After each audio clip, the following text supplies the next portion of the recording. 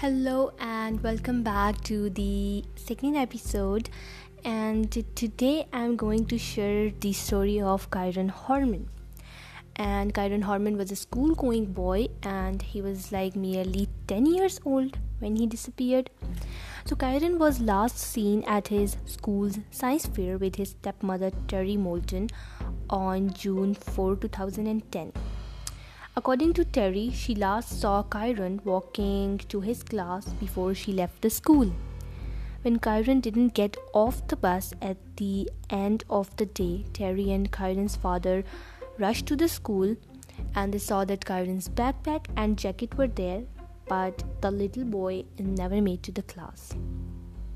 So his teacher didn't question about his absence because she thought that Terry told her that Kyron had a doctor's appointment that day.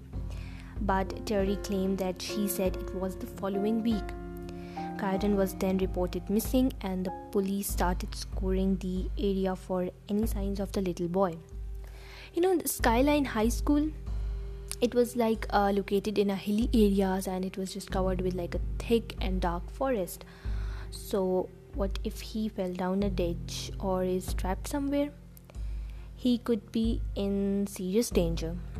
Police realized it's a scene absolutely ripe for a child abduction because who would notice?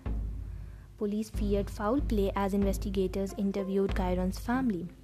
Only one of their family members didn't pass their polygraph test. And guess who? It was the stepmother Terry.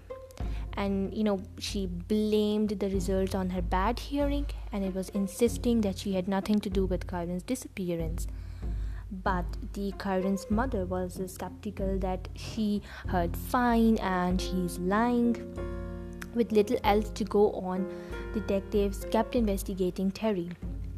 2 weeks after Kyron was last seen, police held a press conference asking if anyone saw Terry's vehicle in the area the day Kyron vanished. So police were specifically asking that, hey, did you saw this woman and this vehicle? So everybody was like, oh, it looks like the whole focus of investigation is on stepmother Terry.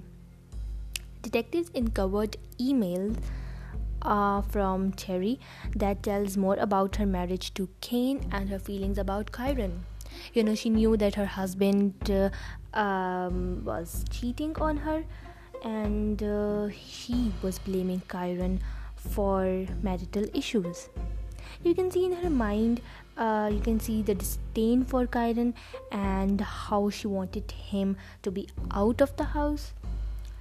3 weeks after Kyron vanished, a landscaper went to police with a shocking tale about Terry. She offered him $10,000 to get rid of him. The story is true. It tells a lot about her character. But still, she was claiming that I don't know about Kyron and I don't have anything to do with him. There are a lot of bad things against her, but she never charged and she's never been named as a suspect or person of interest. The search for the missing boy still carries on and I hope so that one day he will be back. So this was the story about Kyron Horman and I'll be back with another thrilling story. Till then, stay safe and protect your loved ones.